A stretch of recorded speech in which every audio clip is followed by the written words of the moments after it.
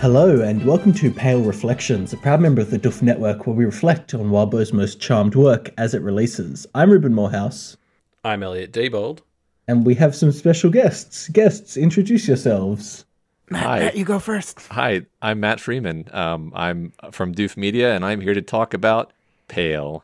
Hi, I'm Scott Daly, and I am also from Doof Media. And I thought we were talking about Ward. No one told me we were talking about Pale. Hold on. Wait, did you read Pale? Trying right, to usurp our discussion podcast. Let me just. You had your one, okay? Let me just go read this real quick. Hold on. Yeah. Okay, I'm caught up. I just want to preface this by saying that if you were used to us having insightful takes on things, I apologize in advance because I am reading this story as just a person reading a story. Yeah, it's nice, isn't it? Yeah, it is. So, audience, in case you haven't guessed, this is a special episode. We're planning to do something like this, not always with Matt and Scott, but just where we have different guests on discussing each arc of the story as it concludes. And this is our first one, discussing Lost for Words, and also the prologue maybe a little bit.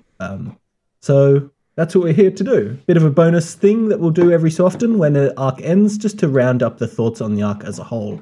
So yes, this arc that we're talking about is, Lost for Words, but we'll also talk about Blood Run Cold, which of course follows Louise as she follows an injured dog and then kisses a cute boy. And also the Experience Kennet brochure. Yeah, and then then the story moved into the actual story with 1.1, which was from Verona's perspective. We kind of met her friends, and then they all headed off to their special meeting at 5:30. Which was when we flipped into 1.2 and we hopped into Lucy's perspective for the actual awakening ritual, which was, so much fun. And then after that, we got the notes that Lucy had been taking on all the others in town. Then we went into 1.3, where Avery and the others headed back to headed to the Carmine Beast's territory, followed by 1.4, where Avery and the others then headed back home. And we met Avery's family. Then we got treated to Notes on Practices 1, which featured how to draw the magic circles. And there were so many ways that we learned how to draw circles, and I understand none of them. So hopefully you guys can explain them to me. But then we moved on to 1.5, where Verona and the others had to speak to John, the Dog of War, one of my favorite characters in this book. And then we moved on to 1.6, where Lucy deals with, or fails to deal with, the trauma that she suffered at the hands of the Dog of War. And then we also got the really cool flyer and the app for it's a really spooky ritual that ends the arc. Yes. Of course, we then moved into 1.7, where Avery keeps her sight on a bit too much and learns some harsh lessons.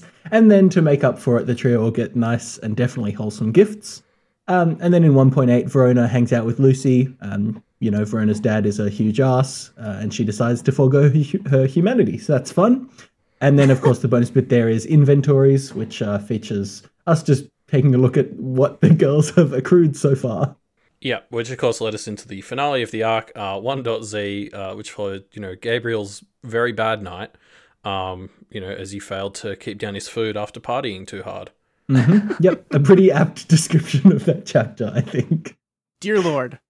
Yeah. Arc 1 is our introductory arc.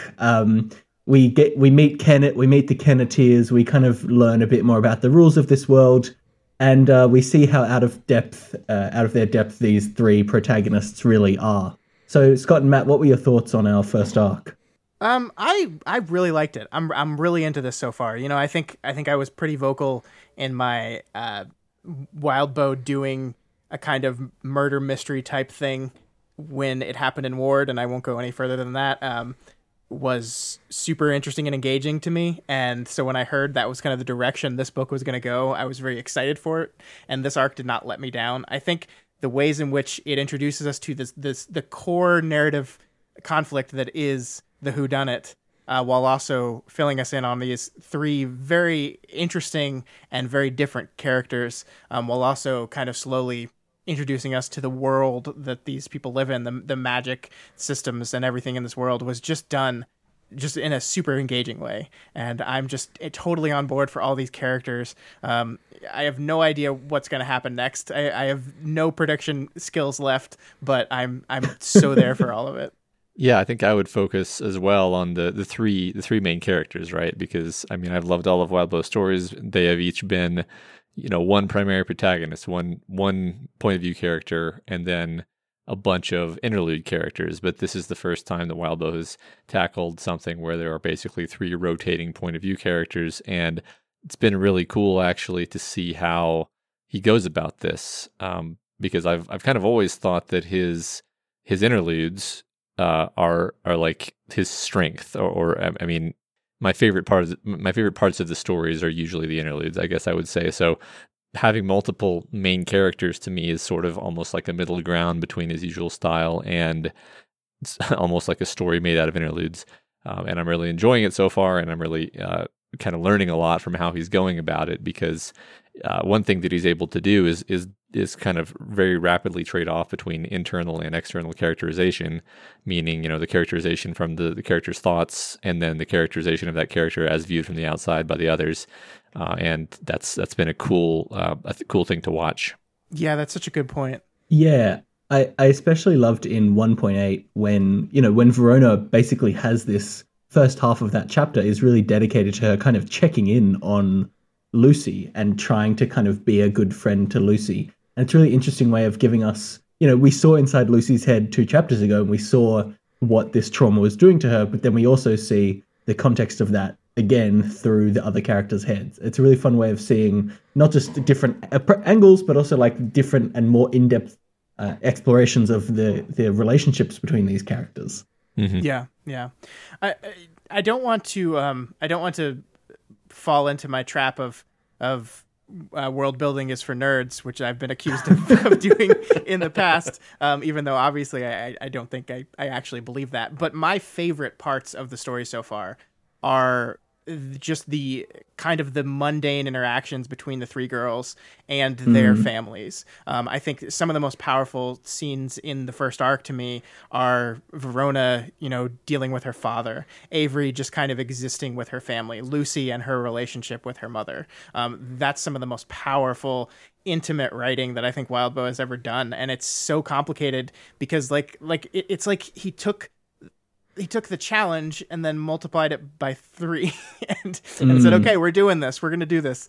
I think that's one thing that I respect the most about him as an author is I think you look at Ward, and again, I'm not going to spoil anything, so nobody freak out. But I think you look at Ward as a sequel to Worm and you say, okay, he decided he wanted to do it to take a story that's a sequel to his most popular work. And he decided he wanted to maybe focus less on the external conflict and more on internal conflict in that sequel. Those are 2 really hard things to do.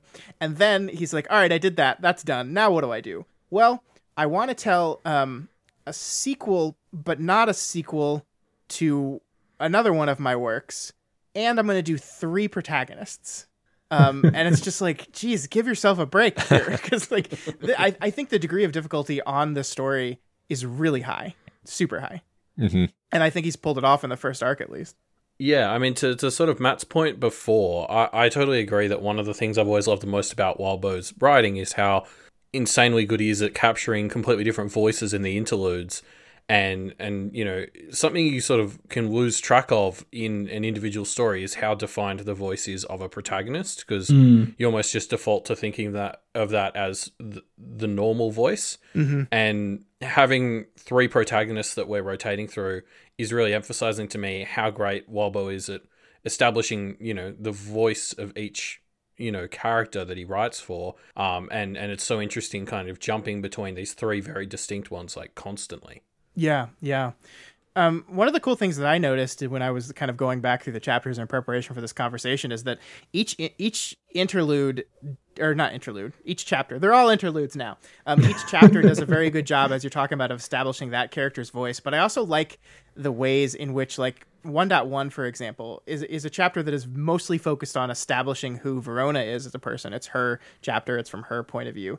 But I also think it does a lot of work to really get you to understand who Avery and Lucy are as people. And the advantage of that is, as you guys were saying, is then we can immediately contrast this understanding of who these people are as characters with the moments that we get in their head.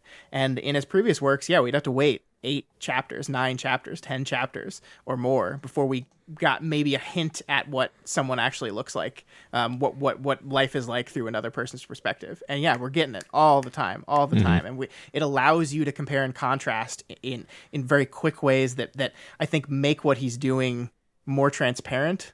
With these 3 characters, it's wonderful. Yeah, it feels like we are more than an arc into the story, like in terms of narrative movement, and maybe that's because this is going to be a shorter story, and Wildbow is literally accelerating the timetable.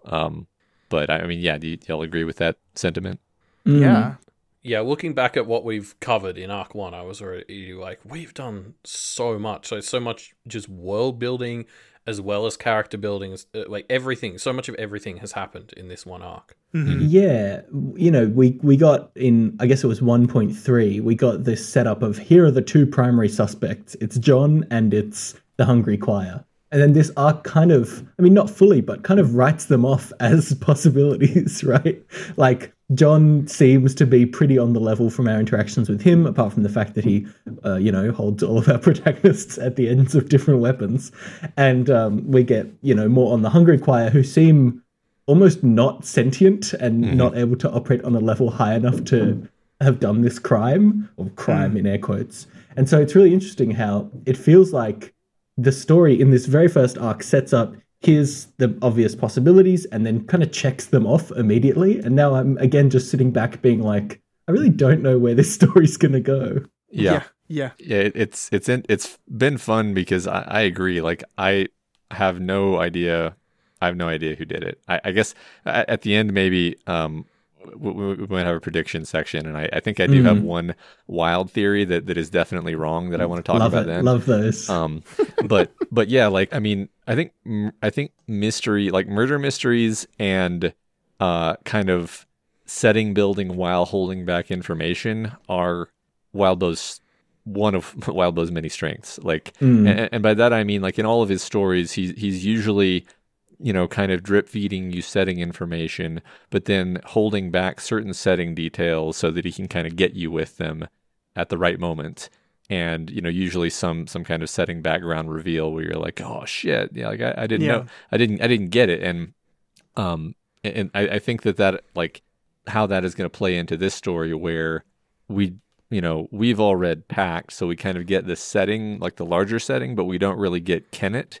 And so Wildbow is drip feeding us Kennet in a way where you constantly feel like, yeah, I think I'm starting to get it, but like we definitely aren't being shown everything. And just basically, all I'm trying to say is this sort of thing, I think, really plays to his strengths, and I'm thrilled to be seeing it. Yeah, I would say, in every Wildbow work, there are moments where things happen that recontextualize earlier, conversations, right? It's something that he does a lot, and it's it's this moment of, oh, I thought that was doing one thing, but actually it's doing a second thing. And then later you'll almost always get, I thought that was just doing those 2 things, but it was actually doing a third thing as well. Especially in the other, in Pact, the otherverse story. And so taking that and directly applying it to a murder mystery, which is, explicitly all about that, it makes it already like, I'm so excited just to see what seemingly mundane sentences from this first arc are going to come back as being major plot points later. Exactly. Yeah, I mean, this universe is so detail written, like by design. Like that, this is the way Wildbow has crafted this universe these characters inhabit, that every detail matters. And yeah, I mean, that concept is just perfect to layer on top of that murder mystery conceit. Like it's just so obvious that I can't believe I didn't think of it. It's like while I was reading Pact, I was like, oh, this should be a murder mystery story, because like that'd be perfect. That'd be absolutely perfect, because you're absolutely right that like how many clues have we been given so far just in this first arc that in a few months will seem super obvious that we just totally missed. It could be like dozens. We don't know. And those are my favorite. That's why I love so many Wildbow stories, because I love that feeling of having a reveal and feeling like an idiot for not seeing it. Yeah. And I'm pretty confident that like if we reread Arc 1 in 6 months, there's going to be so many moments where you're just like, oh fuck, it was right there. Yeah. Sure. Matt and I have talked for a long time about twists and reveals and how these things work. And I think he and I have kind of settled on this this idea that the reason they work when they do work is because a successful twist or a successful reveal manages to recontextualize everything else that came before it. I think a twist that doesn't do that kind of just falls flat, and I feel like that's what his stories are so good at, and that's gonna be fucking great when we see it here. Mm-hmm. Yeah, and also, I mean, I think we also talked about the fact that the proper way to set up a twisty situation that relies on a big reveal is to have a lot of red herrings, and that's exactly what he's doing here, right? Like Miss, the Hungry Choir. I mean, really, you could make a story where each of the others is a candidate, right? Like they all seem suspicious. They all seem evil, or one or both of those. We opened up that pale predictor thing earlier in the week, and I think we've gotten just about every character in the story as a whodunit prediction. Like I agree, Wildbow's so good at burying the truth in just like the sheer amount of detail he adds to the story and the world. Yeah, but that's a good way of saying it. But in a way that always feels fair, right? Like he's never lying to you. Like it's never I tricked you. It's always it was right there. You just didn't see it. You just didn't put the correct puzzle pieces together to have it all drop into place. He puts too many dots on the page for you to be sure which ones you're meant to be connecting. Sure. Yeah. Mm-hmm. Yeah, I like that a lot. But I mean, I think to kind of bring it back to the girls and their interactions with their family, I think the thing that most interests me in seeing what happens is, I mean, the murder mystery portion, that who killed this other is our central narrative conflict. It's the thing that's driving our story. It's the thing that got these girls involved in this world to begin with. But like their reasons for investigating it are like kind of a side effect of the reason they did this is because they wanted the power, right? Like they thought they're 13-year-old girls, and someone said, "Look, you can all get all this cool shit," and they were like, "Sweet, we'll get all this cool shit. I want to do that." And it's like, okay, your payment for that is you have to investigate this murder mystery. So I am very interested to see how the conflict and the main stories of these three girls is going to eventually wrap around the Carmine Beast in a way that feels satisfying. Because I think right now at the end of our first arc we have Verona's wants, Lucy's wants, Avery's wants, and the whodunit. And they're kind of separate things right now. But I think I have faith in this story that those things are going to weave and intertwine through each other in really interesting ways going forward. Well, I think it's interesting because there's so much more to this story than just the murder mystery. Sure. And I think that's kind of shown in like Lucy is really the Kenneteer who cares the most about the murder mystery. Like she's definitely been the one who was trying to solve it. Whereas like I think Avery was just in it to get friends. Yeah. And Verona was in it to learn magic. Like she was very much the one who saw this the most as a sort of Harry Potter scenario, where she was going to get cool magic powers. And so, you know, the fact that only one of them was super interested in solving the crime specifically, it kind of captures to me how, you know, it's like, yes, there's this murder mystery and it is very central to the story, but there's so much more to it. Right. Mm-hmm. Yeah. Yeah. Well, I think that we don't yet know. We don't really know like who the Carmine Beast was, if that makes sense. Like I'm reminded of the prologue where it's sort of portrayed in this way that makes it very sympathetic, right? It's portrayed as being kind of a huge tragedy that this thing has died.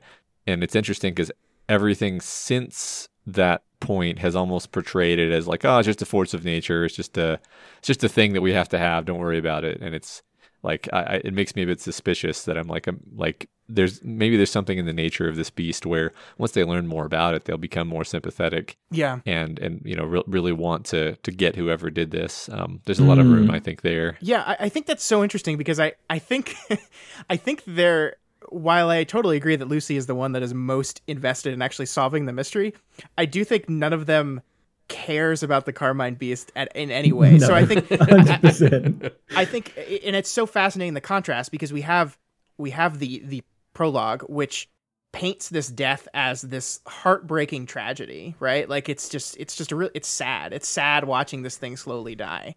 And then we move into the story proper, and all of our point of view characters are like, I mean, yeah, we'll do it. We'll like investigate this murder, but like, I mean, whatever. And even the person that wants to do it is really just like, Lucy doesn't care about the car. So yeah, I mean, there is this weird contrast there, and I agree with you, Matt, that seeing where that goes going forward is going to be really interesting, because I do think there is going to be eventually be a reason that these kids get invested in the investigation beyond this was part of your agreement way. I think, hasn't there also just been a number of beats? Like, people have set up that the Carmine Beast wasn't like, you know, a friendly chum type person. Yeah. I think it was even her three colleagues are sort of like, yeah, she wasn't the type to have friends. Like, she was vicious. She was the embodiment of violence in the area. Like hunting and being hunted, right? Yeah, exactly. So, like, you're right. I'm so keen to just learn more about the Carmine Beast and, like, how... Yeah, because the prologue set it up as this tragedy, and then since then everyone's kind of been like, well, you know, in her own, like, she was a bit of a dick. Yeah. Yeah. It's. So, I mean, that's part of the very standard murder mystery trope, where it's like every suspect you interview is like, nah, I didn't kill her, but I fucking wish I had. It's like, what? That's the other funny thing to me about this story so far is all of the others that we've met, except for the Hungry Choir, I suppose, have been set up to have some level of like tragedy and pity that you can put onto them. Like, they're all kind of sad characters that you can relate to, but also they're all monsters, right? Like, they're all monsters. And to the extent that any of them could kind of snap explicitly in story and do horrifying things, which is a kind of dynamic that I love. And I love that a lot of this first arc is our three protagonists kind of learning that things are not as nice and rosy as they might seem. Yeah. How much of that dissonance I think is just because of that point of view, that where these kids are in over their head and they just they haven't fully realized that yet, where it's like, I think Verona's interaction with Miss is so fascinating to me, because she just doesn't seem to care that this is like a creepy monster, right? Well, yeah, the beginning of the story, I mean, 1.1, the way it begins, where like Verona's doing dishes and Miss is like creepily standing outside of her window staring at her, and Verona's just like, yeah, that's creepy, but like she's not actually unsettled by it. Like, she's joking, she's like, right? Yeah, she's joking around. It. She thinks she's sort of like, if you're gonna kill me, can you like hurry up already? Like, fucking do it. God, Verona is such a wonderful character. I love her so much. Yeah, it's really interesting though. I agree. I mean, they have. I think all three of them have very different levels of wariness about the practice, and I think maybe about the world in general, because I think that or maybe their wariness about the practice is a reflection of their deep-seated, you know, wariness as a person, and their expectation that the world is going to harm them or whatever. I don't know. They all have different levels of wariness, but I think for all three of them, I feel comfortable saying they don't have enough levels of wariness. Sure. I mean, I think that is the intent of this final chapter of the arc, the interlude, right? That's what makes that fundamentally clear to our characters. And I haven't read 2.1 yet, so I don't know what the aftermath of them witnessing this thing is. But I feel like this is going to be our characters, maybe for the first real time, understanding what people meant when they said this world was dangerous, understanding what Charles meant when he said, you don't want to do this. You trust me. This is not what you want to do. Yeah, I think Charles is a great thing to have in the story, right? Because he's standing there being like, I am your future. Don't do this. And I think when you're young and you see like an adult who has crashed and burned, your tendency is to be like, well, I'm just not going to screw up the way you screwed up. Yeah. Because like I'm not like you. I'm not going to make the mistakes that you made. You're obviously just a screw up. I'm gonna do it better than you, right? Like I really like that is, I think, what most 13-year-olds think when, you know, especially when they see an adult who has had problems. And so I don't think they for a nanosecond actually think to themselves, I don't want to end up like that guy. Like maybe we should not do this, or they're just like, yeah, we'll do it. We'll just be more careful than Charles was. Yeah, I mean, and that's the entire basis of the Hungry Choir as well. Like, to tie that into the interlude, that's like the whole thing is Gabe has been on the websites about the Hungry Choir, and he's like, okay, I know the rules, and I just need to not screw up, and it'll be fine. And then he gets to the ritual, and it's like, how are you meant to not screw up? This is fucking insane. Like, it's a bit of a through line. Absolutely. Please beat a bull to death with your hands. Good luck. Not even to death, just like enough that you can rip chunks of its flesh out. So I don't know. That's great. Yeah. I love also thinking about this from the perspective of, obviously Pale is something that, people might not have read Pact before coming into it.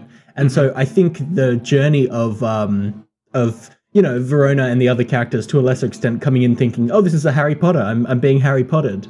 And then getting to 1.Z and having this moment of, oh shit, this is actually like a viscerally horrifying, disgusting world that I've entered in, is explicitly the journey that the new audience members need to go through as well, right? Like, right. I think even reading it on the page, the audience is like, yeah, but these are our protagonists, so they'll be fine. And then we get to 1.Z and it's like, oh no, this is actually much more disgusting and horrifying than I thought it was going to be. Totally. And I think that's like, to give Wildbow all the credit in the world, I think that's what I'm talking about when I'm talking about degree of difficulty, because I think the challenge here is you need to introduce your world to new readers in a way that is fun and engaging, but you also need to engage with your readers that already know a lot of this stuff. Like, there's a lot of exposition in this first arc. There's a lot of world building in this first arc, and you need to do it in a way that captures the interest of people who have never read a single Wildbow work in their life,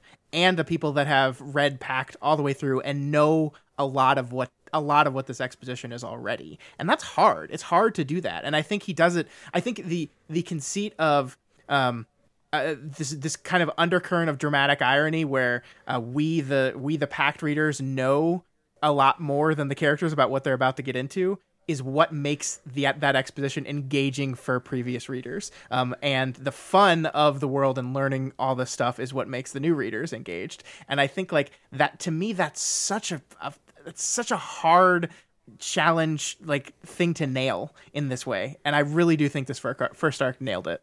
Yeah. Like, we're going to do at the end of this episode, I think, a little like, Pact spoilers including bit, and I definitely want to dive into that a lot more with specific examples, because I absolutely agree. I think the way Wildbow's juggled it is so fascinating to those of us who already came in with Pact knowledge. So yeah, like we should definitely dive into that with examples in the Pact bit at the end. Cool.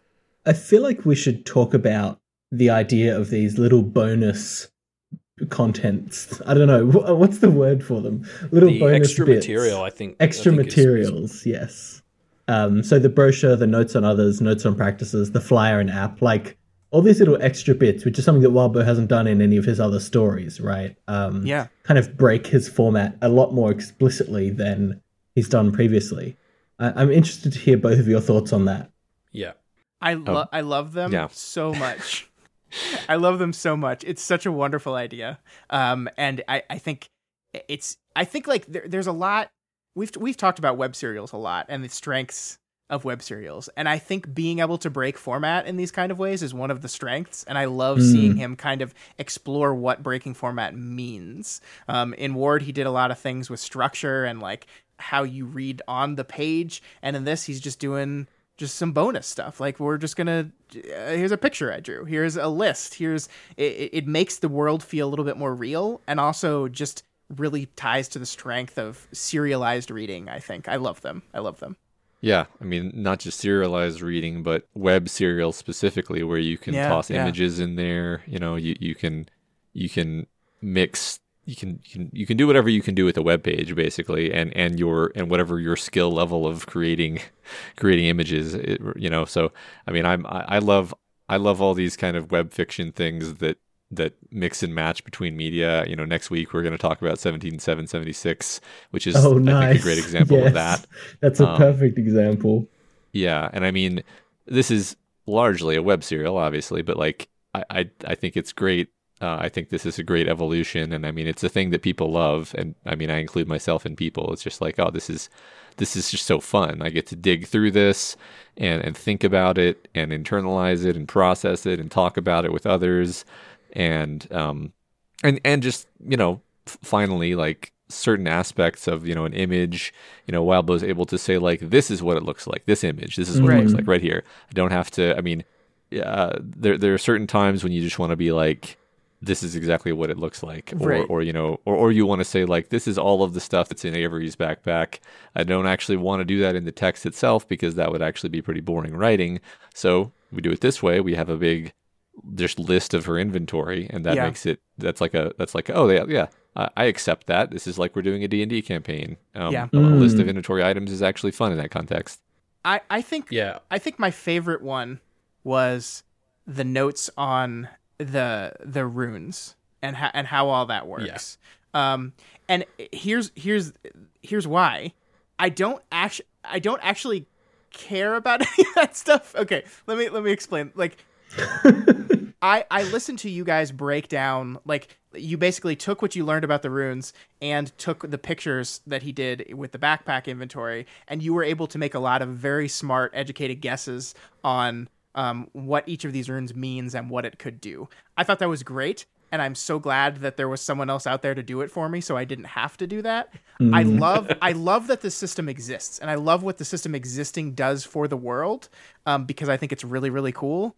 It makes it feel more real. It makes the rules feel like they exist, and there's a way you can work through them, and it just feels a lot more tangible. I don't personally care to, like, be a master of the rune system to where I would know how to draw them myself. And there's plenty of people out there that can do it. And so I love that it exists because it allows that to exist, right? It allows that to be a firm textual thing in the world that you can turn back to if you want to. But also, I do think that, like, having to do that detailed of an explanation via just words might get a little dull because it's very, very complicated. It'd be like a textbook, right? Yeah, I was going to point to them as my favorite as well, because, like, the complicated runes that we got in the 1.8 bonus material with, like, the smoke machine and stuff is just something you couldn't have done in text, because detailing it so completely in text is just always going to be a bit confusing.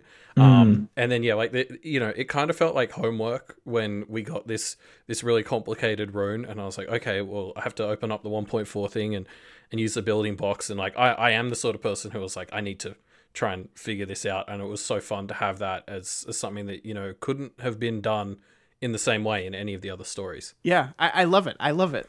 The thing about it as well is it ties so explicitly into the fact that this is a murder mystery, right? Because these little bits and pieces have this feeling of, basically an ARG, right? Where you're trying to solve your version of a mystery. And it is, like, so thematically perfect that this is the story that he decides to do it in, because it lets you get inside the vibe of, like, oh, I'm going to try and put together these puzzle pieces in a way that obviously you can relate to the characters and be engaged in the mystery without this, but it's viscerally another level of mystery and puzzle solving that adds on top of the story, which I think is just, like, thematically great for this as well.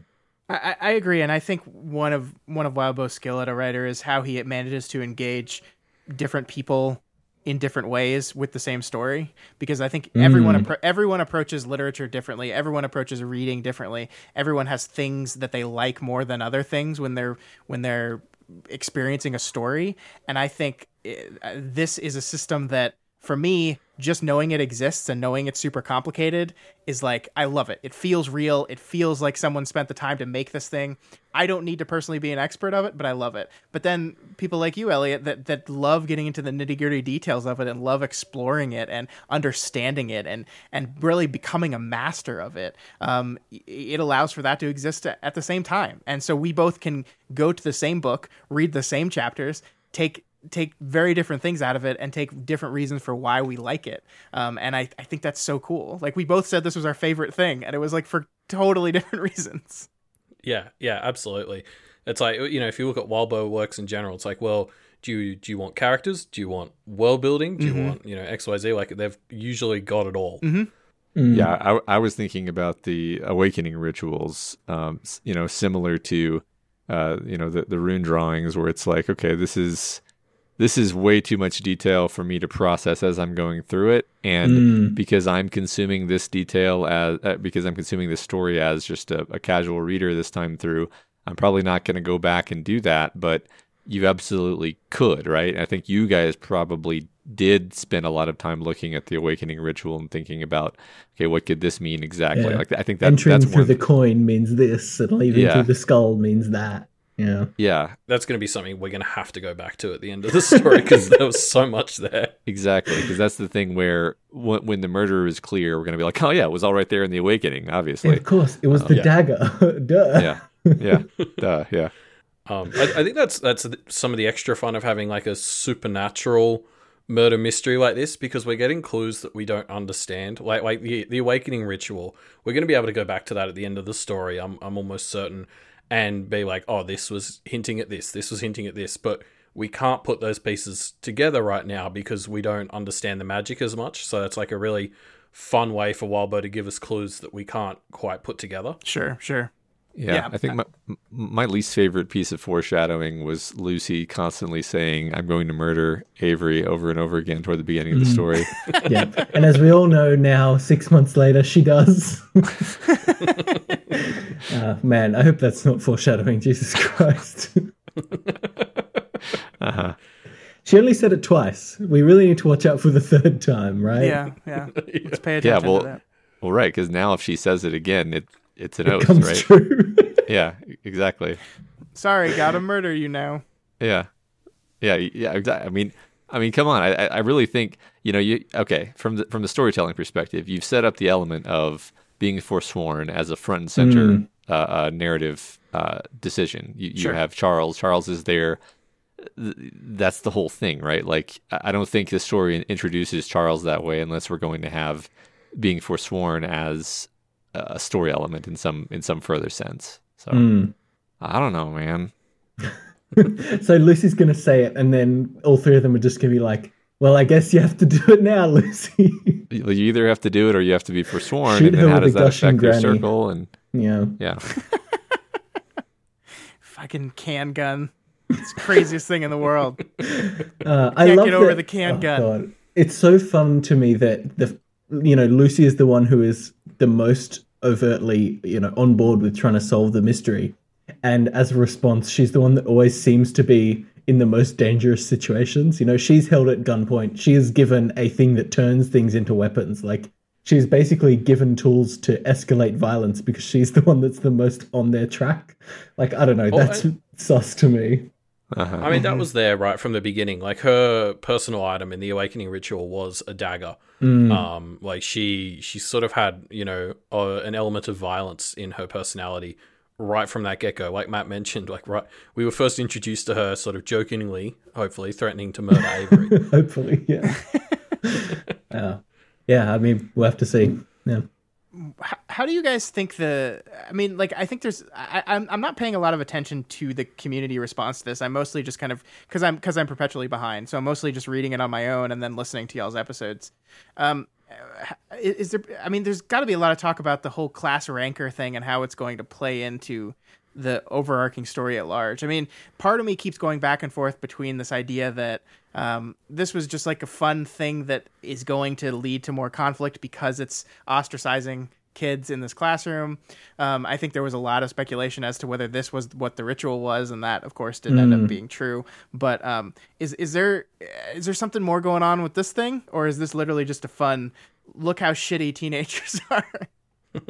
We've definitely talked about it a bit. Like, I'm firmly on team. It's just teenagers being shitty teenagers. But I've been a little disconnected from the community, and that's honestly been one of the interesting things tackling this show, is because my live reads are a couple of days after the chapter comes out. By the time I read them, everyone's actually just gearing up for the next chapter. Yeah.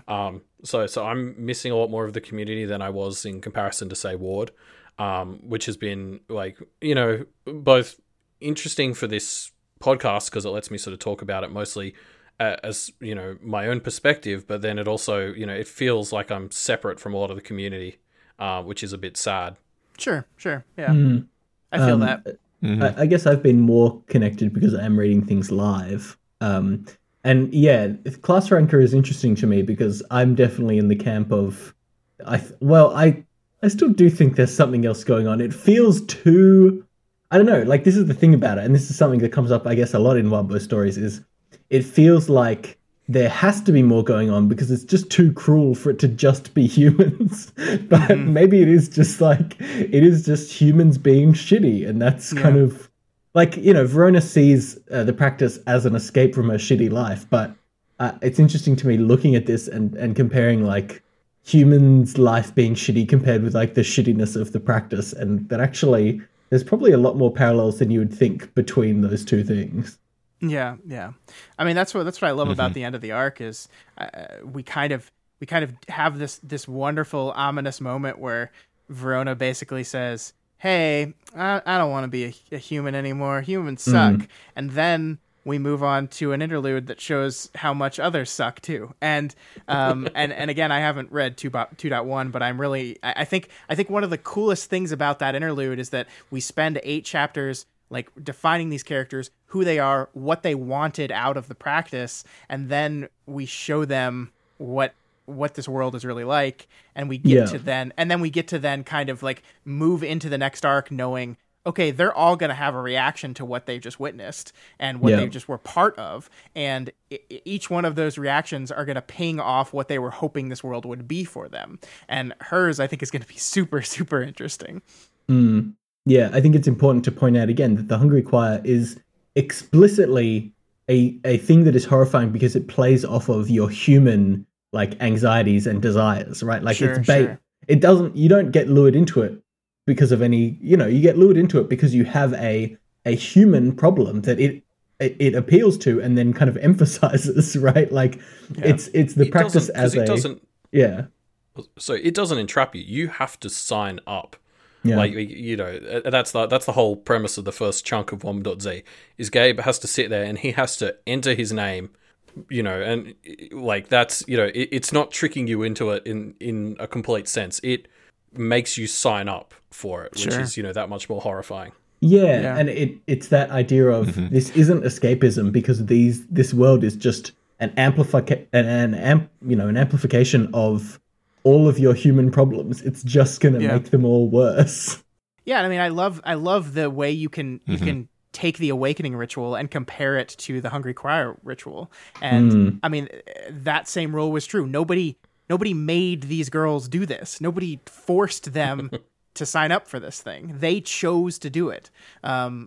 Someone preyed upon their weaknesses as well and talked them into it, or just laid the ground just enough, right? Just a little bit, just enough to get them to commit to this thing. And of course, like the immediate result of their ritual is not that small children devour them, and it's just awful. It's so awful, but it could be, right? Like we like this is the world they're forever a part of now, and I love. Yeah, I'd say the key word there is yet. Like little children aren't devouring them yet. Yeah.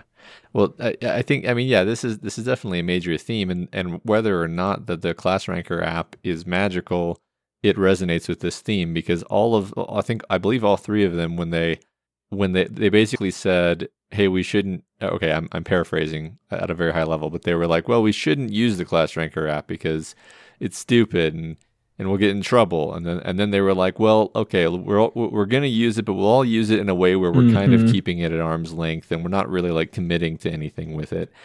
And then each of them has now bitten off more than they can chew in a way that they didn't anticipate. Like thematically, that's perfect, right? Like one of them is upset because they don't get the connections that they thought they would, or that they, probably secretly wanted. One of them makes connections they didn't intend to make. They're going to be misinterpreted. Basically, the story has many, many beats of these young people signing up for something and not realizing what they're signing up for, despite having all of the information they needed ahead of time to know that it was a bad idea. Yeah, that is the theme of the story so far. Does that mean Lucy's in the most danger because she's ranked the lowest on the app? Yes, definitely. Or is ranking high bad? What's going to happen to Mia? I don't think there's a good ranking anywhere on the thing, right? That's the thing with class You ranker. get different like, problems. It was the sort of thing where, like, you're just looking at it as it's introduced in 1.1. It's like, there's no way that this There's ends no, well for there's no anyone. good outcome. Like what? Yeah. Oh.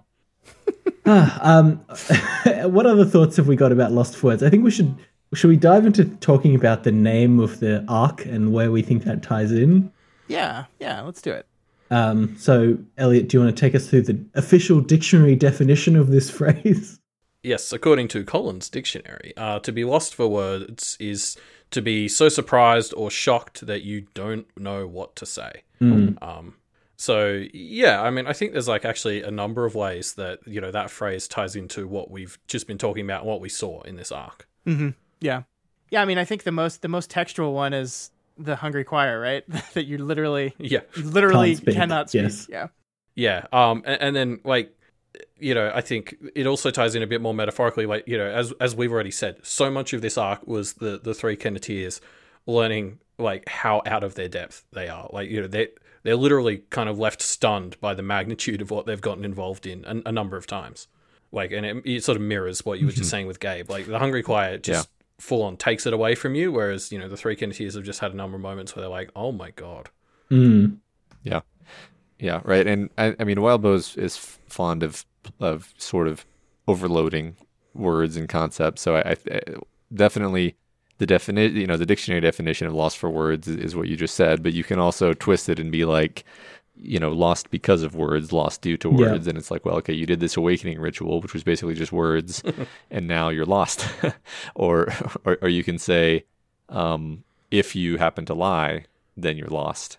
Meaning, if you say the wrong words, then you're lost just in general. Obviously, double so during the awakening, during the hungry choir ritual. And there's a lot of characters who are lost. I mean, Charles is lost. You could say that various of the girls' parents seem pretty lost. Actually, each of the protagonists feels like they have their own loss that they have to kind of come to terms with, often with relating to their parents, I suppose. Yeah. To kind of build off of what Matt was saying before about not being able to lie. Like, this is kind of a stupid analysis, but they lost access to a bunch of words because now they can't lie. There's like a bunch of words that now they can't say. Yeah. Because they've lost access to those words. That's a very kind of crude tying it to the title, but like, they're much more limited in what they can say just at all. Yeah. Yeah. Well, my feeling about Wildbow and arc titles is that if there is a way to twist some meaning out of the arc title, then he will find it. 100%. What do we think the theme of these arc titles is so far? We've got Blood Run Cold and Lost for Words, which are both like, I guess, things that happen to you when you're spooked. True. Yeah. When you're frightened. I mean, that's another one where it's got the obvious interpretation of just like, your blood runs cold when you're scared, but also the character is going for a run in with the cold, blood running down from the moon, and chasing blood. Yeah, right. Yeah, like it's many. It's always every interpretation, right? Yeah. But no, I like what you just said. I think is perfect. That these are. We know the name of the next arc, but I forgot it. Are we allowed to say that? This is coming out after our discussion on it. Yeah. Yeah. Sure. So it's stolen away. Sure, the next arc, stolen away. Like your breath is stolen away when you're frightened. So I like your connection of these. These are things that have to do with being terrified. I really like that so far. I mean, they've all been idioms, right? Which is a very interesting choice because idioms are a group of words that has that whose meaning is not deductible from the words themselves. Like you can't really like it has meaning as a phrase by itself. And that seems to me that is something that is true to the practice so far, that it is very difficult to just deduce what all this stuff means just from the words themselves or from what's being described. Like you have to see the whole picture of what the practice is, what this world is like. I think that's very interesting to me as well. That's really cool because an idiom is also a sequence of words that is given power by repetition, if you will. Yeah. Like the only reason we know what these toe the line or whatever. If the first time you heard that, you'd be like, huh? Yeah, What? definitely. Yeah. Someone had to make that up at some point. I like that better than mine. Yeah. I think that is absolutely what this is doing. Is they are phrases that are given power via their use, their repetitive use, which is literally what the practice does, right? Like the more you use something, the more power it has. And yeah, no, I love that. That's so good. Yeah. Cool. Yeah, and I mean, I think this arc, also just brings up a number of other themes in general that are worth talking about beyond just the ones that directly tie to the arc name. And these could just be sort of stuff to do with the story in general. We don't know yet, but I just wanted to sort of talk about how much there's a sense of like loneliness or isolation to just everyone we've met in the story so far. Like Avery's is very textual. She's quite isolated and alone all of the time. Verona's home situation isn't exactly well connected. Lucy has her mum, but there's already a bit of a rift forming there more than there already was. Yeah. Yeah, and Lucy also seems pretty like a bit ostracized at school. Yes. Yeah. Yeah, absolutely. Yeah. Class Ranker made that quite explicit. Same thing for Gabe, and even if we're doing Blood Run Cold, Louise was out living alone as well. Yeah. And the Carmine Beast died alone. Yeah. Yeah, I mean, Everyone's alone. In a world where connection seems so important, I think it is interesting how it has preyed on those people who were alone in some way, and used their isolation, used their loneliness against them. Well, like, that's the thing I love about this world is we can't say that that's just a decision made by the author. It could just be explicitly these three have been chosen because they are in their own ways alone, right? Right. It works both on the in-text and metatextual level. Sure. Yeah. Well, I think Kennett is maybe somebody already sort of said this in a different way, but Kennett is defined as this lonely, isolated place. It's far away from everything. It's like a full day's drive to anything practically. That's like the characteristic of this setting. Even that's cool. Yeah. Well, and then it'll be interesting to see because the one group I would say this doesn't really apply to is in general the others in town actually seem quite unified and organized and together. So like I'm interested to follow that and maybe I'm assuming that that's not actually the case and the daggers are going to come out before the end of the story. But it's going to be so interesting to see because we've seen all the people and the humans in this story seem so alone and isolated, and the others have seemed to be much better at putting up a bit more of a unified front. Yeah. Yeah, they actually seem to have like friendships. Like the goblin goes and hangs out with the war dog, and you're like, really? Yeah. How is that exactly? Absolutely. I am so curious as to what is under the surface here. Like, there's so much of this that you're just like, are they just like? Obviously, they can't outright lie to these kids, but how are you misrepresenting the truth in your really clever other way? I'm so curious. Yeah, these other verse stories are so good at just making you lose all faith in the English language. English language is such bullshit. That's what they've taught me. Yeah. Yeah. Oh yeah. I mean, even just the idea that we can effectively communicate using spoken words or written words for that matter. It's like nah. You've convinced me, Wildbow. Yeah. It's all garbage. Yep. You can never know another human being. I'm glad we don't talk for a living, folks. Well, that's why we repeat ourselves so much. Even with the constraint of, yes, everyone is telling the truth explicitly, there's still so much wiggle room. Like, it's so much fun. It's great. Yeah, I mean, that's what my favorite thing about this is, like, I think I heard you guys talk about it on your earlier shows, is this idea that, like, you could just ask all the suspects if they did it and they can't lie. But then you quickly realize, like, oh, but like, this is bullshit. Like, this is like, it's so easy to manipulate and say things. It's so manipulatable. I love it. Yeah, like the Carmine Beast isn't quite dead, depending on your definition. So, like, there's even wiggle. You can't just ask, did you kill the Carmine Beast? Because the word kill there is up for debate. So the person who did it could still be like, well, no. No, I injured them and then they died.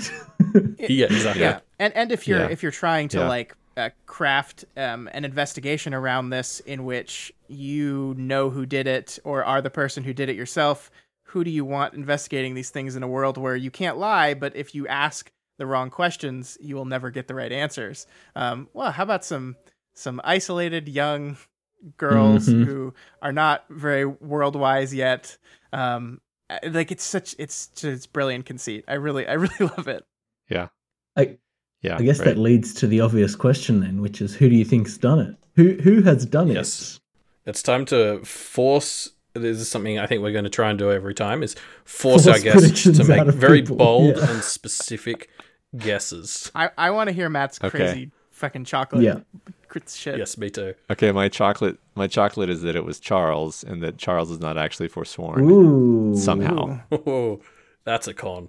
Yeah, have we ever seen Charles tell an explicit lie? Like, has anyone ever said to Charles, you don't know. Hey, Charles, tell me your name isn't Charles or something, just to be like, confirm that you're lying? Like, and that's the thing, is I haven't done a reread to like look at every single thing Charles says, but he seems to, I mean, most of the time he doesn't have any reason to lie, so he's just telling them things that about his life and whatever. But like, does he ever say certain sequences of words that, like, he seems to just kind of go along with things, and you know, maybe the others think that he's forsworn, and so they're not lying when they say that he's forsworn, and then he just kind of goes along with it. See, again, you could probably find just like, oh no, he definitely says a lie right here, sure. You know.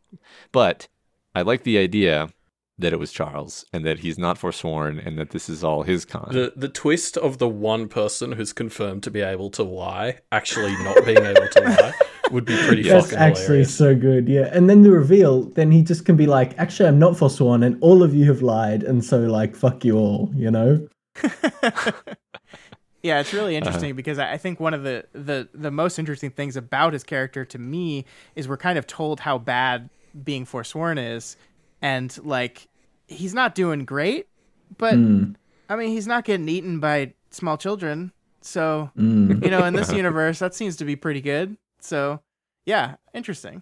Okay, Scott, your turn. I can't one-up that. Every time someone asks me a murder mystery question, my answer is that it's Murder on the Orient Express. That's my answer, which is... Can I spoil Murder on the Orient Express? I guess I shouldn't have said that. Sure. In case. I mean, whatever. It's a very old story.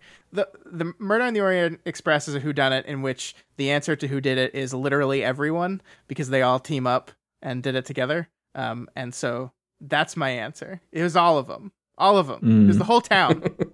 Yeah. I mean, that's certainly interesting, because, like, if you ask them questions like, are you responsible for the murder, then they could say, like, no more than anyone else. And they'd be telling the truth. I think there's a lot of fun wiggle room you could do in the no lying thing if it's like it was like a group decision.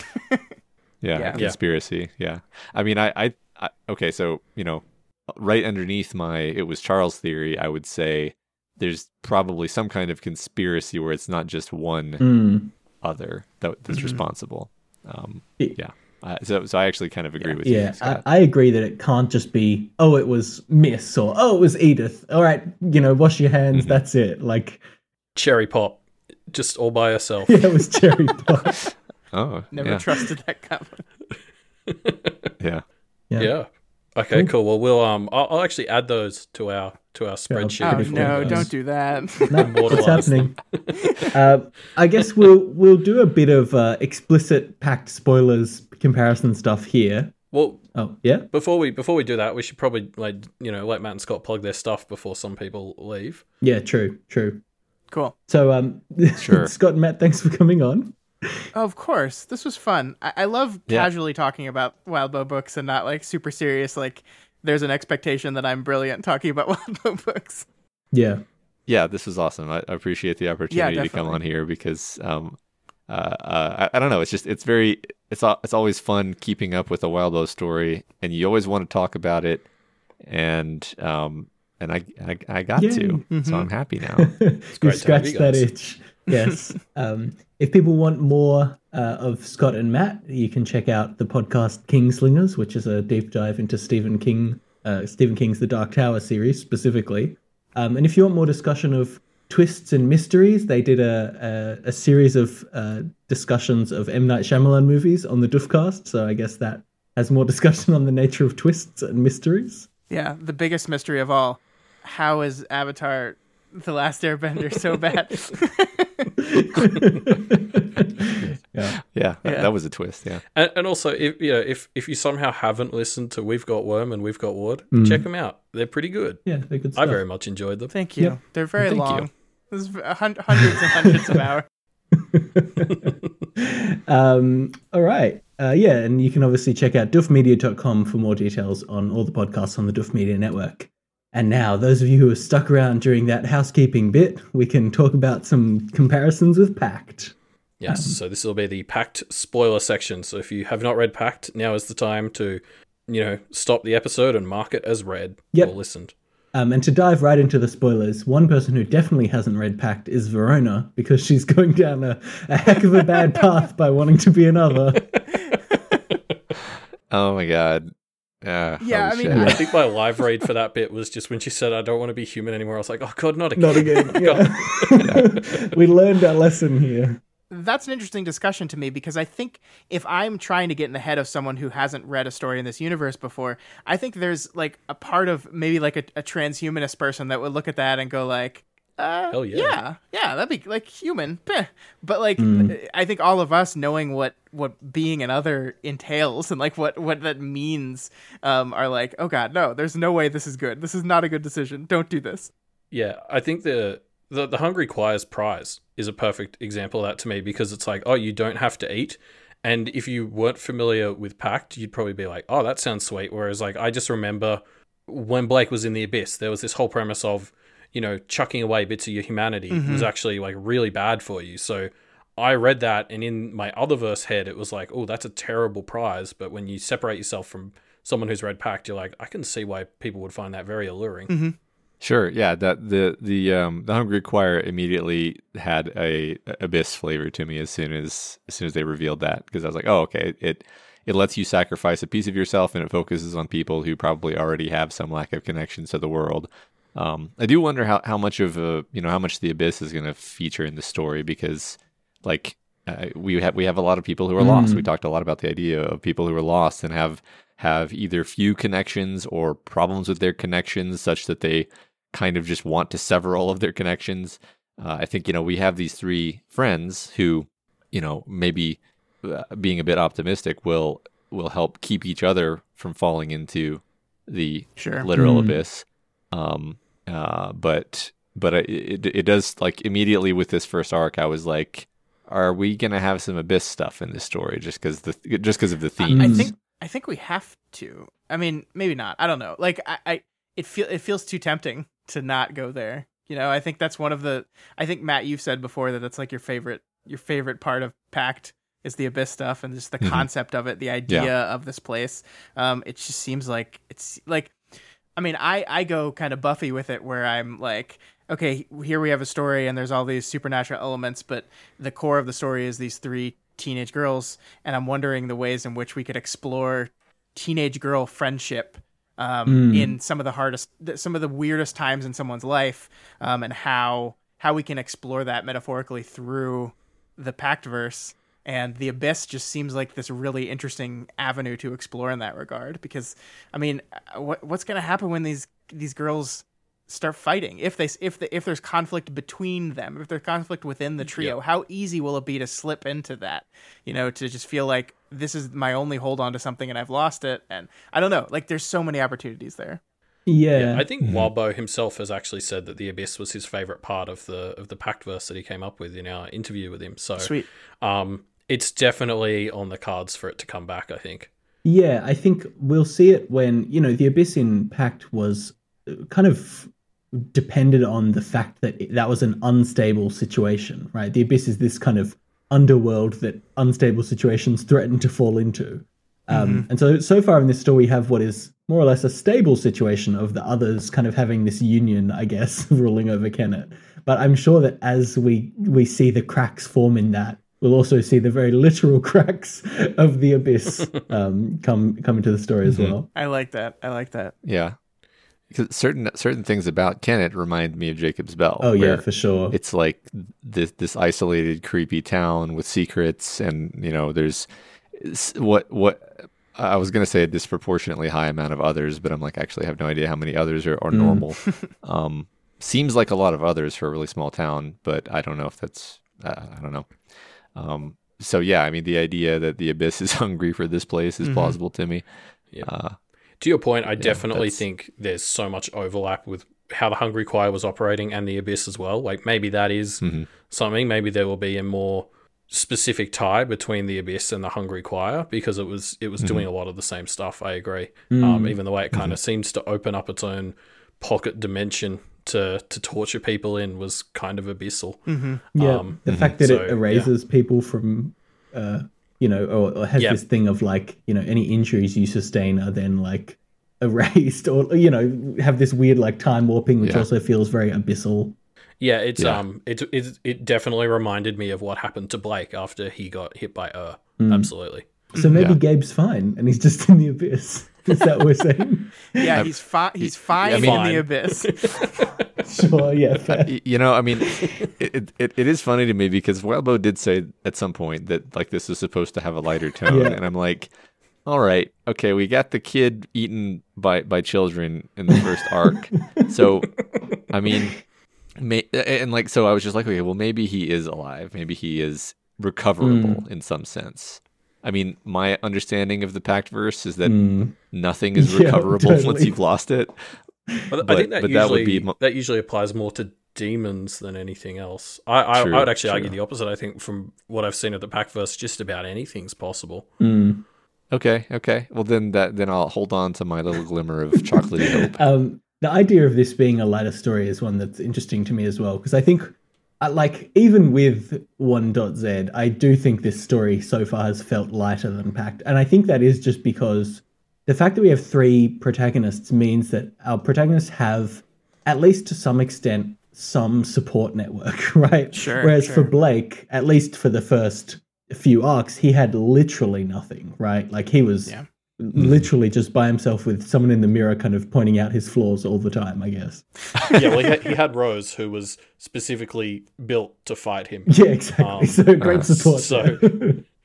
I mean, I think that's been the most fun part of Pale to me in comparison to Pact, is just getting to watch the Kenneteers use the magic for like more benign shit. Like, using the sight in PE is just something Blake never got a chance to do. Yeah.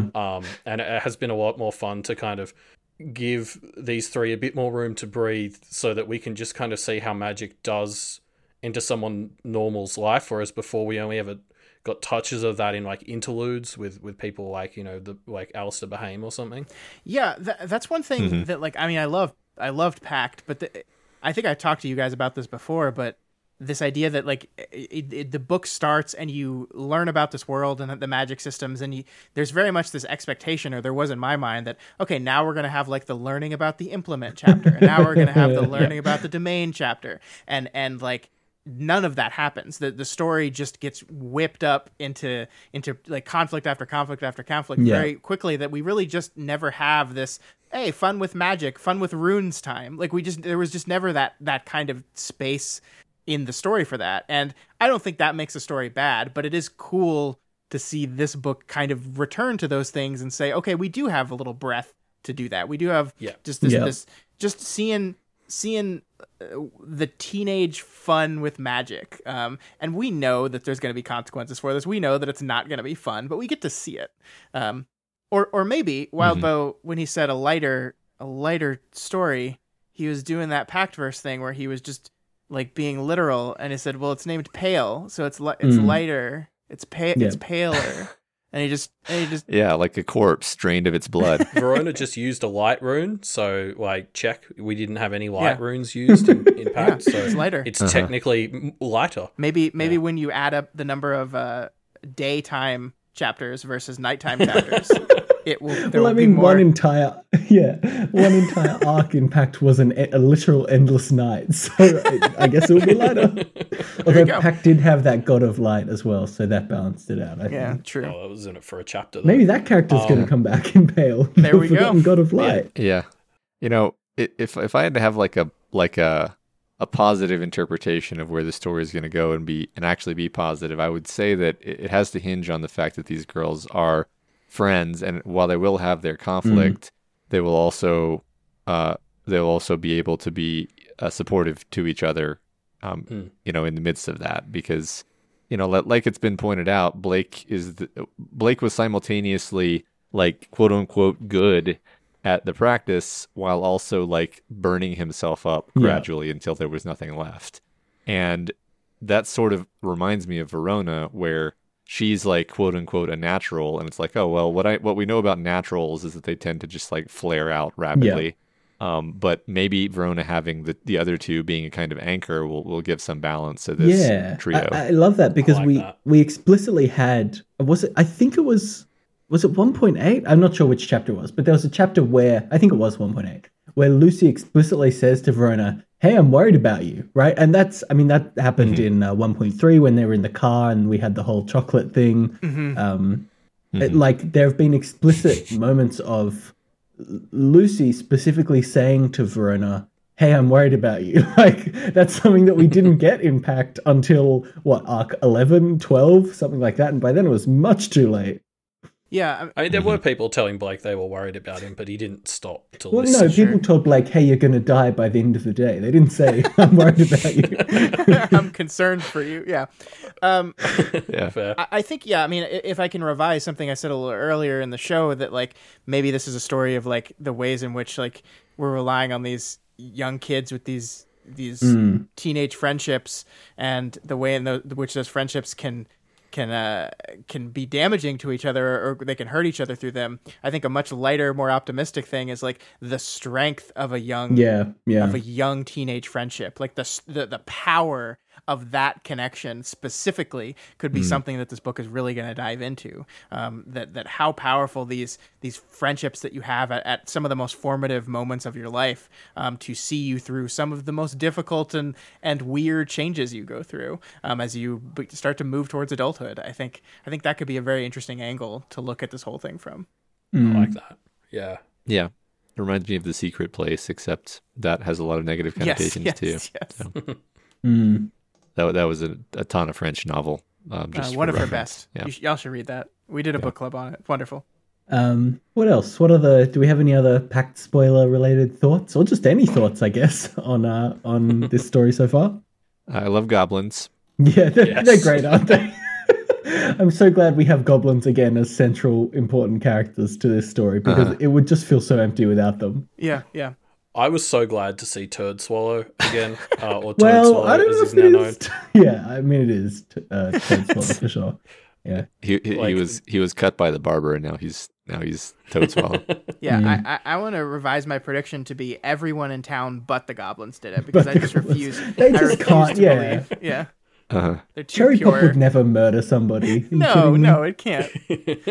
Yeah, I think the biggest moment of like fanboy squee was when Louise is running through the night, and like in the moonlight she can sort of see that there are creatures following her, and I was like, yes, like she is exactly the person the goblins would be fucking with, and like dragging her down even worse, and now they're like stalking her through the night, and I was like, that's cool. Yeah. And of course Wildbow doesn't let you know those are the goblins, but any Pact reader would recognize that. Yeah, I of think, course. Yeah. Elliot, that gets us back to, I think, something you wanted to talk about, which was kind of the ways in which Pale introduces the world that are interesting to Pact readers, on top of being really interesting to new people, right? I think there's some Pact spoilers you wanted to dive into with this stuff. I mean, just like an easy example is like the awakening ritual, because we saw a bunch of awakening rituals in Pact, and they're all individual. And so like I thought it was so clever of Wildbow. He immediately hits us in Pale, and I'm sort of like, okay, the awakening ritual, I'm ready for this. I know what's about to happen. And it was just, on almost every level completely unlike the awakening rituals we saw in Pact. Yeah. There were 3 of them. With the other ones, there was that. The others didn't explicitly come and take things in that. There was this more indirect, like the spirits ate it and approved of things. Whereas in this one, the others individually came in and exited through these things. Like, it was completely different while at the same time being the same. And that was such a fantastic way to juggle, introducing new readers and old readers, keeping the old readers engaged. Yeah, I think this balance between, using dramatic irony in fun ways to, or at least dramatic irony for only a subset of your readers to keep them engaged, and like, that is a goblin. He's not saying that's a goblin, but I, the reader, know that's a goblin, while also introducing new elements to something you thought you did understand. I think the mix of those two things is what really keeps it engaging for me, a Pact reader, that even we were diving into some really like nitty gritty world building of stuff that I already knew. For every line of something that I read, I was like, oh, I knew that part already. There was a line where I was like, oh, I didn't know that. That's interesting. And I think maybe that has to do with the fact that Blake just like, I don't know, he never like felt like he really wanted to learn any of this stuff. He's like Rose is like, you really should read this book, and he's like, books. Yeah, summarize it for me. Yeah. I think it's a testament to the world as well. Like, this isn't a strictly defined world. Mm-hmm. Like, the rules can kind of change and be bent. So there is so much more flexibility for Wildbow to throw new curveballs at us to stuff we already knew, because that's just how this world works. Yeah, it's this really interesting combination of a very strict, like, formal system that has a lot of wiggle room, which is so fascinating. Yeah. Yeah, absolutely. Right. I feel like I could kind of go on making the Blake comparisons, but just like how, he would just like cut himself open and use his own blood for power, like that. That was like the first trick anyone even taught him. Yeah.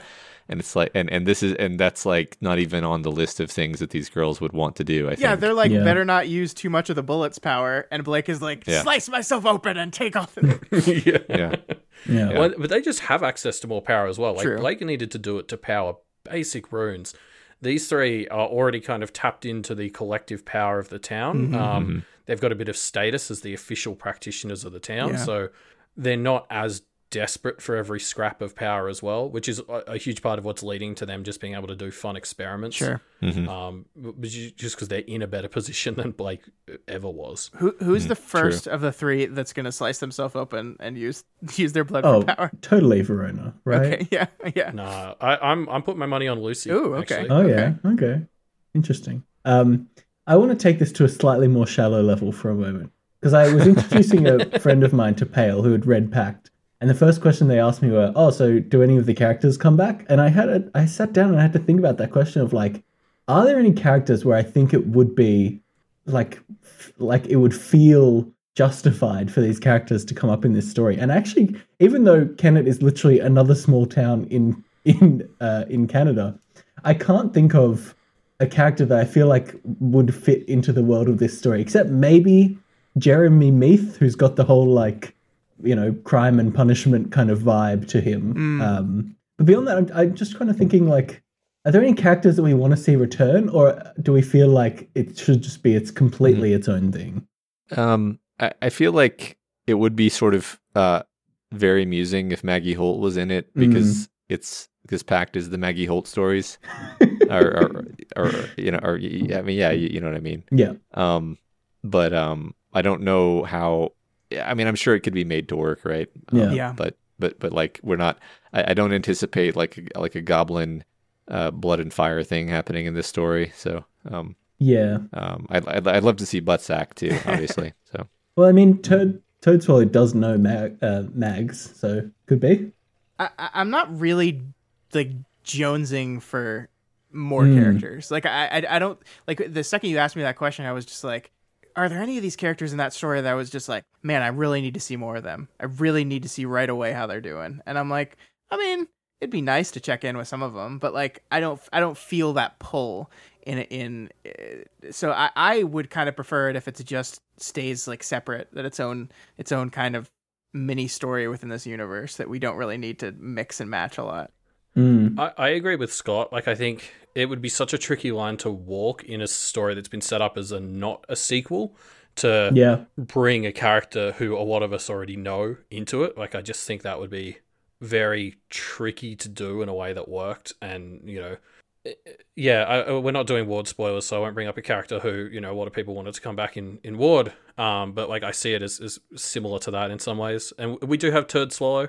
So I think, like, a little goblin through line between Poke is nice and indirect. Yeah. Like, I think that's probably enough for me. Yeah, I mean, I think the easiest way to do it is that kind of cameo, like almost indirect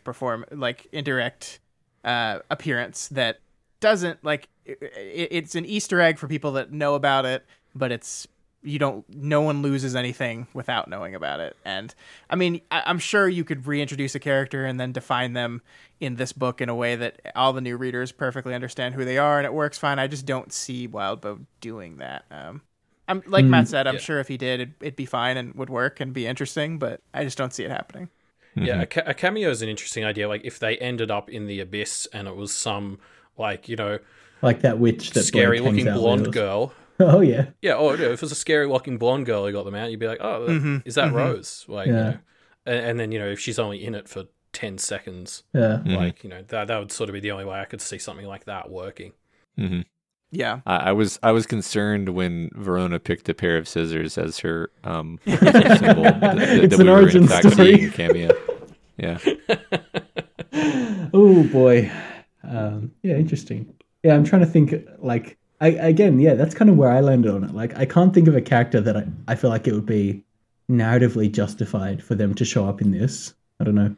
Because I'd forgotten she picked the scissors as her personal item. That's like, because she wants to chop away some of her humanity now. Like, God, I love these books. Yeah, it's a terrifying symbol to anyone who's read Pact. You're like immediately like, oh no. Yeah, God.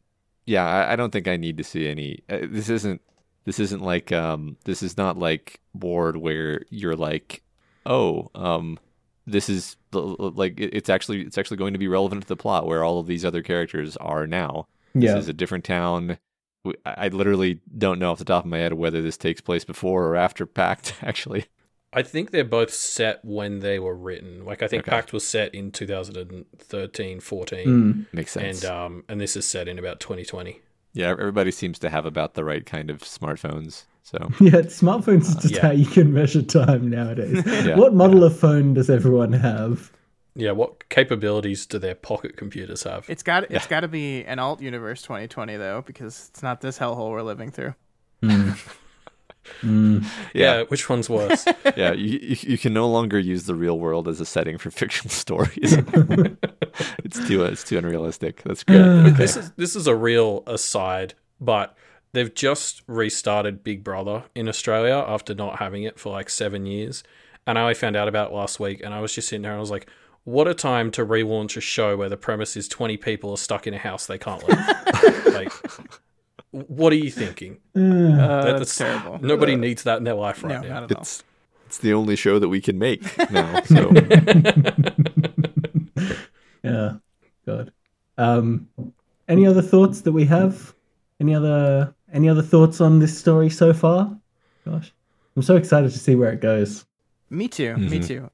I'm most excited for the fairy. I hope we get to the fairy soon, because again, they're another one. Like, what little we've learned about the two of them so far, they seem like, you know, very unique. Like, compared to like Podrick and the other ones that we met in Pact, I'm convinced Wildbow's going to be doing something very different with the fairy, and I can't wait to see what it is. Are we going to find out that Podrick and his group were just the worst, and fairies are actually nice and chill? That's I don't think twist. So. Yeah. I refuse to believe that. Yeah, there's no way. Fair enough. All right, cool. Well, I guess that's that then. Thanks for coming on the show. Check out Kingslingers or just other Doof shows if people want more of Scott and Matt. And that's that, I guess. See you next time. I just want to say, like, you guys are doing a really great job, and it's been really fun following along with you. I've never gotten to do this with a Wildbow story before because I was perpetually behind on Pact, and I didn't listen to my own show because that's weird. But so I think you both are doing great, and it's really, really fun kind of experiencing this story through you. So great work. We love it. Yes. All right, well, thanks 100%. for coming on. Thank you. I mean, we are, just palely reflecting the ground that you trod. And it's it was a blast listening to your show, and I'm glad you're getting a bit of the same out of ours. Thanks. All right. Well, stay tuned for more regular episodes of Pale Reflections on this very feed coming up soon. The end, I guess. I told you we needed to write down an intro and an outro, We did didn't the I? outro already. We did the outro before. Yeah, okay.